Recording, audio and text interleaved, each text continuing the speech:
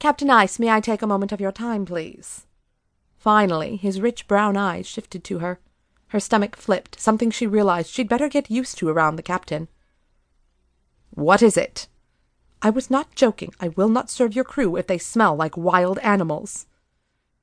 He laughed, turning the helm and the Raven slightly. "You cannot force a man to bathe, Miss Paloma. It was your wish to feed them, so let them eat.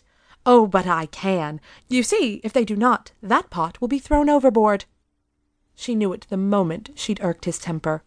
His smile vanished, and his chin lifted. He began to clench his jaw. "Good.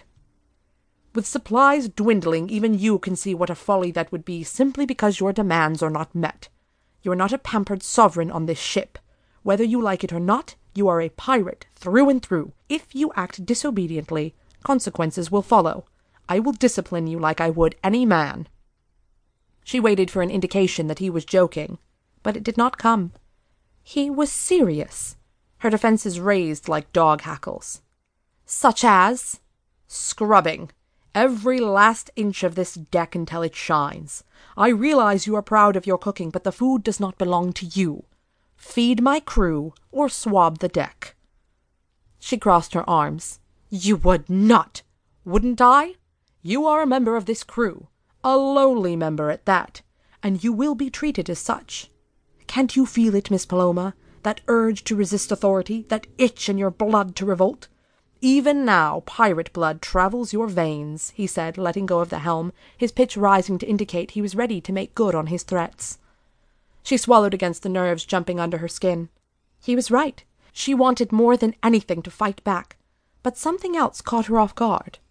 Stefan Ice was staring down at her, seething, his eyes flashing with anger.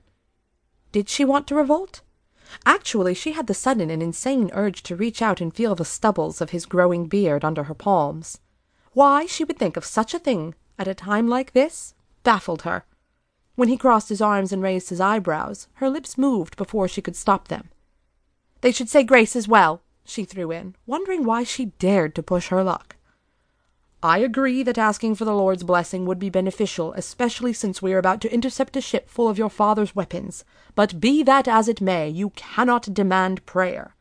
These men have earned their meals simply by their labors. We do not withhold food as a means of punishment." His temperament was about to break with her.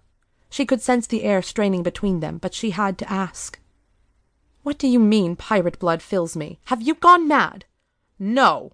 Now fall in line, pirate, and do your duty. These men are deserving of a good meal." "You are wrong.